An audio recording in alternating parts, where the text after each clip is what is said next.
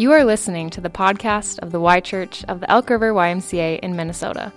Our mission is to seek Jesus, connect together, and share his love. Let's turn to our Bibles now. We're going to be in our Palm Sunday reading in the Gospel of John. And Nicole is going to read this text for us. The next day, the great crowd that had come for the festival heard that Jesus was on his way to Jerusalem. They took palm branches and went out to meet him, shouting, "Hosanna! Blessed is he who comes in the name of the Lord. Blessed is the King of Israel."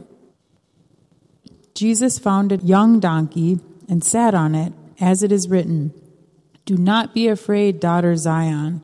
See, your king is coming, seated on a donkey's colt." At first, his disciples did not understand all this. Only after Jesus was glorified did they realize that these things had been written about him and that these things had been done to him. Now the crowd that was with him when he called Lazarus from the tomb and raised him from the dead continued to spread the word.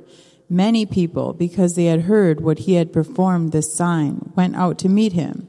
So the Pharisees said to one another, "See, this is getting us nowhere. Look how the whole world has gone after him." Thanks, Nicole, for reading.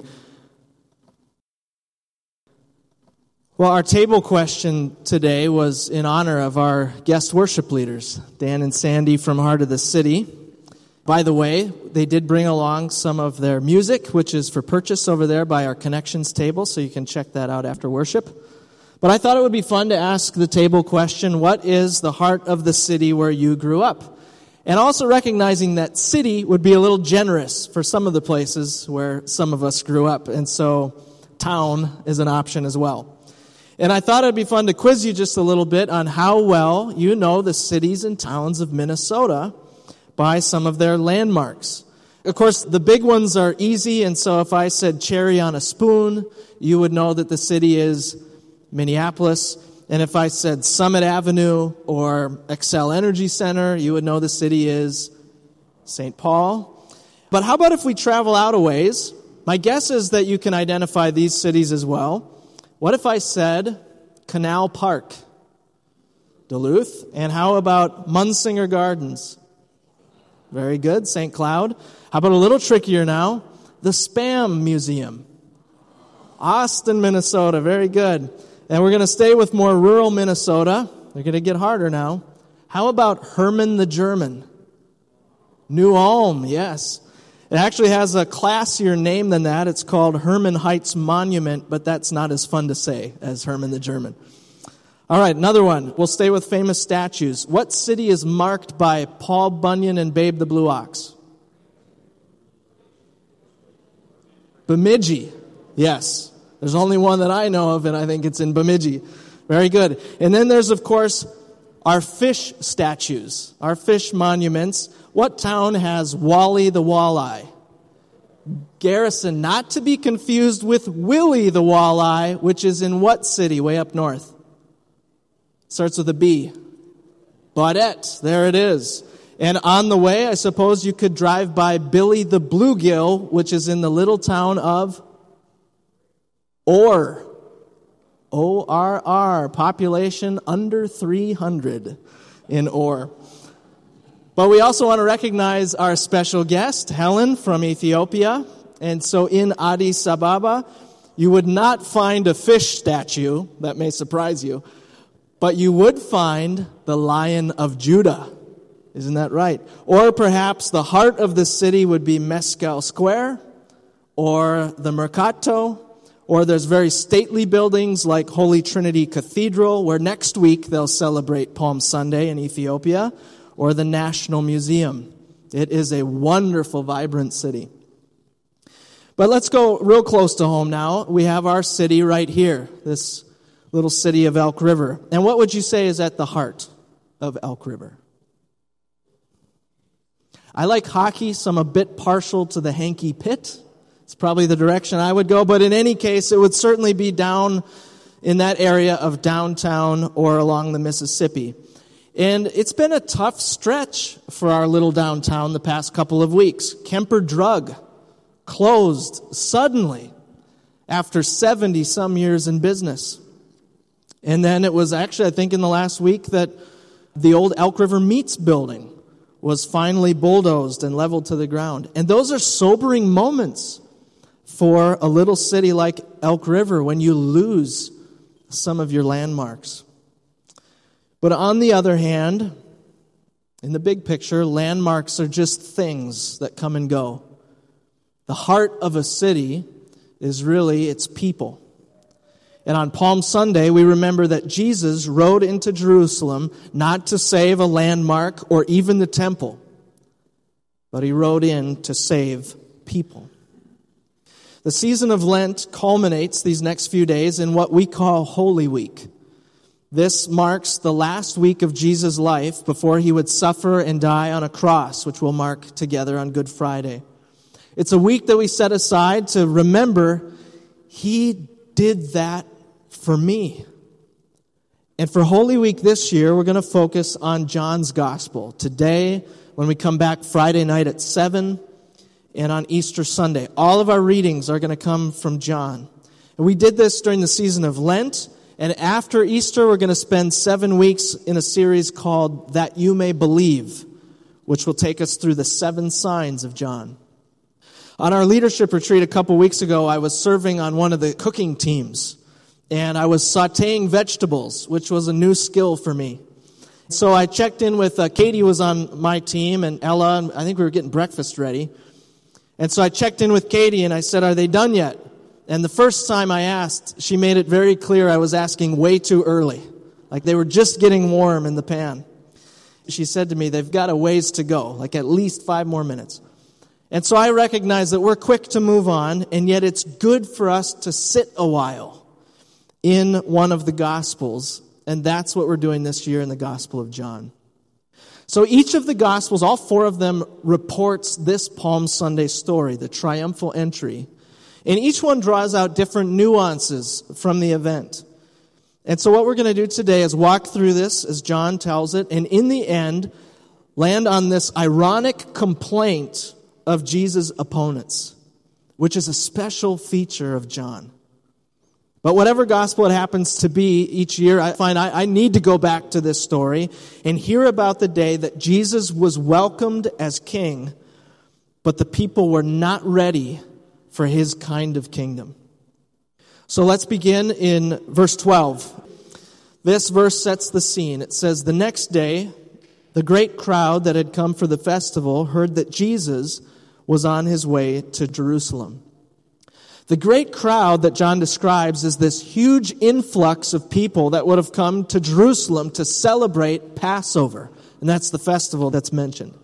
When Minneapolis hosted the Super Bowl, which was in 2018, there were more than 1 million people who arrived in our city for that event.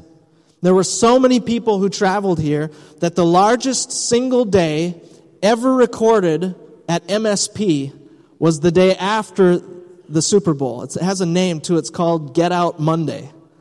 And on that day at MSP, there were over 60,000 people and 35,000 suitcases that went through security.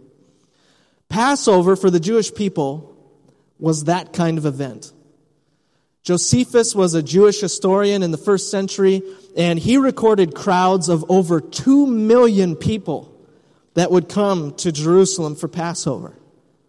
It was the biggest event on the annual calendar. It was their celebration to remember how God had saved his people out of slavery in Egypt, which had happened under Moses.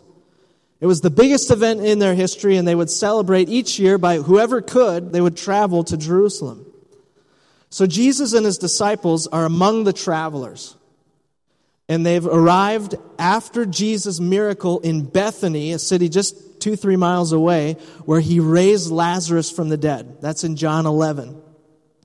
And the word starts to get ahead to Jerusalem that this famous healer and miracle worker, Jesus, is coming to the city. So people are running out of the city. They're running to meet Jesus as he's coming toward the city in this spontaneous parade that is welcoming him. And so we read in verse 13, they took palm branches and went out to meet him, shouting, Hosanna! Blessed is he who comes in the name of the Lord. Blessed is the King of Israel. There's a lot packed into that little verse, starting with palm branches. Date palms, and our Israel pilgrims from this past year might remember, it's a common tree around Jerusalem. And waving their branches, the palm branches, was a symbolic act that goes back to the Old Testament. Leviticus 23 describes the Feast of Tabernacles, during which people were to wave palm branches as they celebrated. And by the time you get to about 200 years before Christ, palm waving had sort of taken on a more broadly symbolic meaning as a national symbol. And people would wave palms to celebrate victory over an enemy or to welcome a new king. And so we have stories from the time between the Old and New Testament where the Jewish Maccabees would celebrate with waving palm branches. And then once the Romans finally squashed that rebellion, then they put palm branches on their Roman coins for the region to kind of rub salt in the wound. So everybody knew what palm branches meant, and you can see that in the words that they're shouting. Hosanna is the first line. Here it is in Greek on the screen, and then the pronunciation underneath it. But it actually is a Hebrew phrase that was just transliterated into Greek. So the Hebrew was Hoshiana, and it means, as Katie shared with the kids, save us now. Save us, please. Now, at my house, I just note there's a big difference between saying now and saying please. The one is good manners and the other one will get you in trouble. But in Hebrew, nuance is a little bit differently.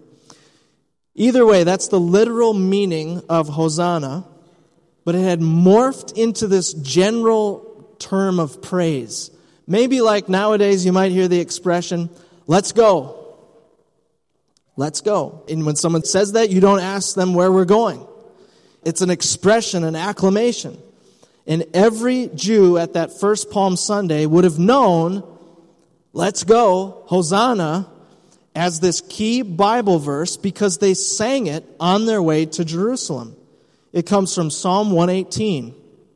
And it's the final psalm in a group called the Hallel Psalms. Hallel means praise. And they would sing these psalms on their way to Passover. So by the way, if you want a little Bible reading assignment for this week, you could take one a day and it would take you almost to Easter. Psalm 113 to 118, the Hallel Psalms, and it's Psalm 118, the last one, where it says this, starting in verse 25, Lord, save us. And if you were reading in Greek, you would read, Yahweh Hoshiana. Lord, grant us success. Blessed is he who comes in the name of the Lord. With boughs in hand, join in the festal procession up to the horns of the altar. Which as you read it, it sounds like Palm Sunday, doesn't it?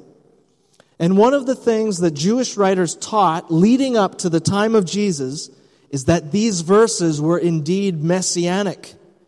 They're pointing toward the Messiah, this promised Savior. And so you put all this together, what we see in the text, and you can see that the people are intentionally, very consciously hailing Jesus as the Messiah, as the Savior, and they are welcoming the Davidic king to town. And they're 100% right in their assessment on that, and yet they are 100% wrong in their expectations of this king and his kingdom. They think that Jesus is arriving in Jerusalem to fight the Romans and take back the crown. They have in mind an earthly kingdom, but they do not understand the kingdom of heaven or what Jesus has actually come to do. And as I read, I wondered if the next verse kind of quieted them down a bit. Verses 14 and 15. Jesus found a young donkey and sat on it, as it is written, Do not be afraid, daughter Zion. See, your king is coming, seated on a donkey's colt. I want to ask you, what kind of car you think that a king would drive? I've enjoyed, was there a snide remark at that table? Yeah. I've enjoyed watching Alex Ovechkin chase the all-time scoring record in the NHL, chasing Gretzky. So he passed Gordie Howe not too long ago this season, and he just has Gretzky left. So Ovechkin is extremely successful, and something that he knows how to appreciate is an expensive car. And he's famous for his collection of cars. Nobody knows the true size of his fleet, but for sure we know he has the following vehicles in his garage. A Mercedes-Benz G65, $280,000. A Mercedes-Benz SL65, $300,000. Just the letters at the end change. A Mercedes-Benz, apparently he likes Mercedes. This is the third one.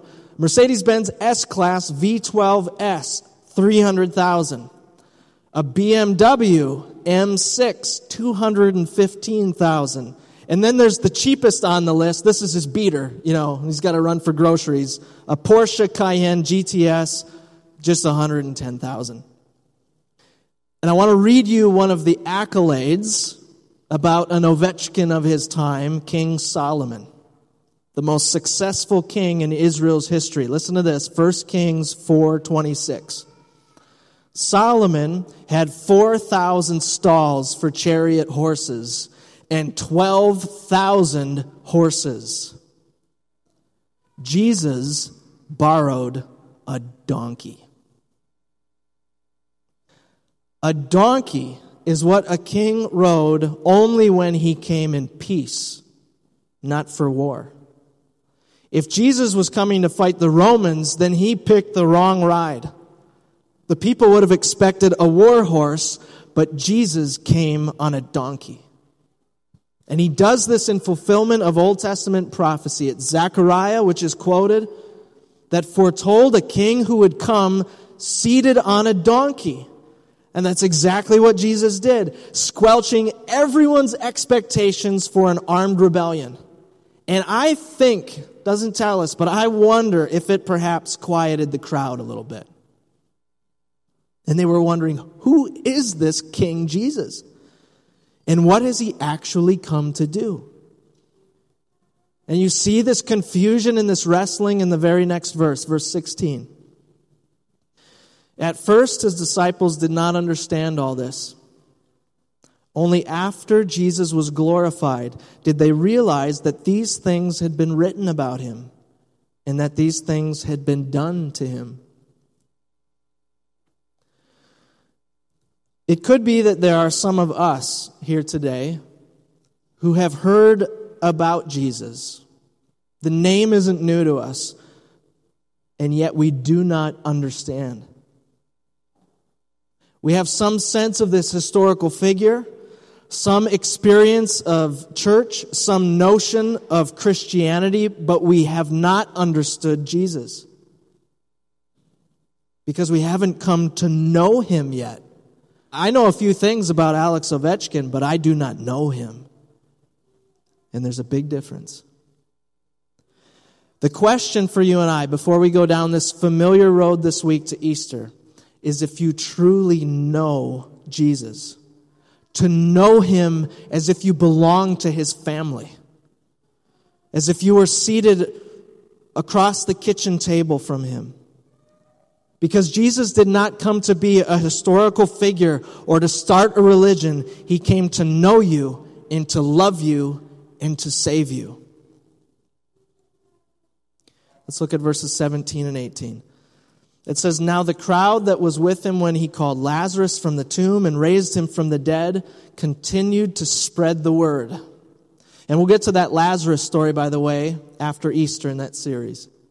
Verse 18, "Many people, because they had heard that he had performed this sign, went out to meet him." So you have the crowds who are following behind from Bethany, where Lazarus was, and you have the crowds in front of him who are coming from Jerusalem out to meet him.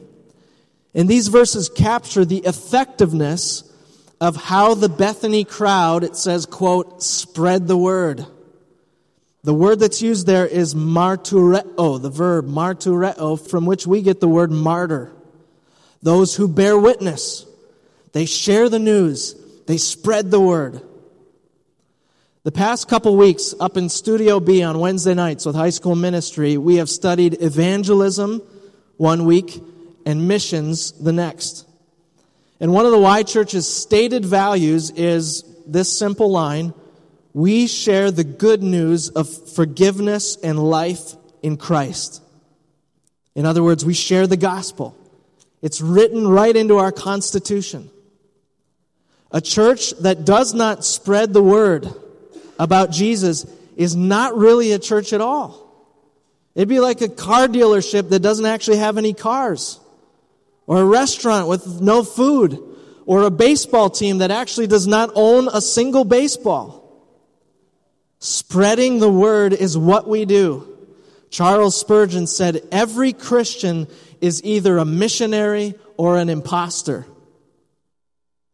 We've got a mission, a lifelong project, or until Jesus comes again, and that is to spread the word.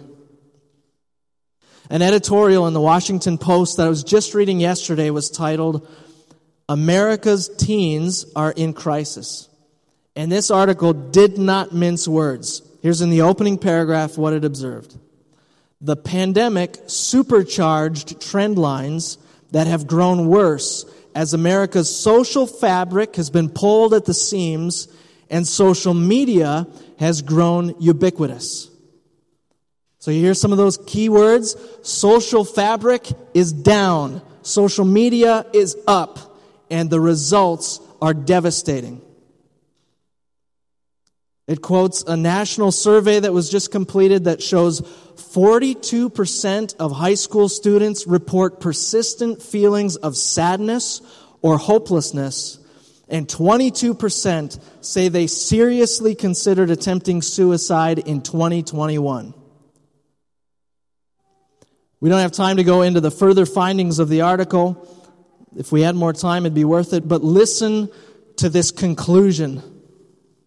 At the end of the article, it says, do TikTok, fentanyl, and other opioids deserve a share of the blame? Certainly. But there's also a toxic sludge of selfishness and entitlement that is corrosive to the culture. Intolerance, polarization, and the demonization of the other fuel disunity in civic life. A study this week showed Americans, driven by young adults under 30, placed declining value, listen to this, they placed declining value on patriotism, child rearing, and community involvement. The kids are not all right. End quote. Declining patriotism, child rearing, and community involvement. Those are foundational for a society to flourish. And this is the Washington Post, so we're not surprised to find that there is something even more foundational that is never mentioned in the article that is also declining in our country, and that is a relationship with the one who came to save us. A personal knowledge of Jesus Christ for me as a teenager in this country growing up. A personal knowledge of Jesus Christ, who is the author of my life, the lifter of my head, and the one who redeems my life from the pit. We have to spread the word. But 2,000 years ago, the Pharisees were not convinced. We read this final verse. So the Pharisees, that's the religious leaders, said to one another, "See, this is getting us nowhere. Look how the whole world has gone after him." And you can hear the exaggeration in their words. You can hear the hyperbole. But what is not as evident is John's irony. You see, the world is one of his favorite terms to use, and we could trace it through John's gospel from chapter 1 on. For time's sake, I just want to bring us to chapter 3, where I bet a number of us might know this verse, John 3:16, that says, "For God so loved the world that he gave his one and only Son, that whoever believes in him shall not perish but have eternal life." Fewer of us are familiar with the next verse. John 3:17, for God did not send his Son into the world to condemn the world, but to save the world through him. The Pharisees are fed up with the world, but the Bible says God so loved the world that he came to save it. You might say he came to Hosanna. He came to Hoshiana the world through Jesus. That's why he came. That's why there's Palm Sunday. He came to save us. My friends, my prayer for you is that you will welcome this King. That you will welcome Jesus into your life in new and revolutionary ways. He is not here as the founder of a religion. He is not here to overthrow a government, but he is here to capture your heart and to set you free in ways that you never even dreamed were possible. And if there is a landmark at the center of your heart, then may it be a simple Roman cross that stakes out the ground in your life that he claimed when you heard him calling your name. Let's pray together.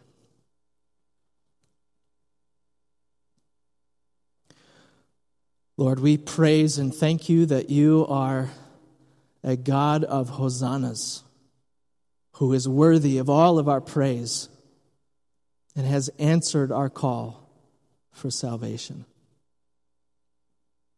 Lord, there's many days when we feel like we are stuck down here in miry clay. We're up to our neck in it, Lord. And we look out at the landscape of our city and our nation and the world, and we cry out to you again for rescue. We thank you, Lord, that though we could never close the gap that was created by sin, that you came into the world out of your great love for us. And you rode in on a donkey of peace to give your life on the cross. We pray, Lord, that this truth and what it means to know you and walk with you would shape the rest of our life. We ask this in Jesus' name. Amen. Thanks for listening to the Y Church podcast. For more information about the Y Church, check us out online at theychurch.org.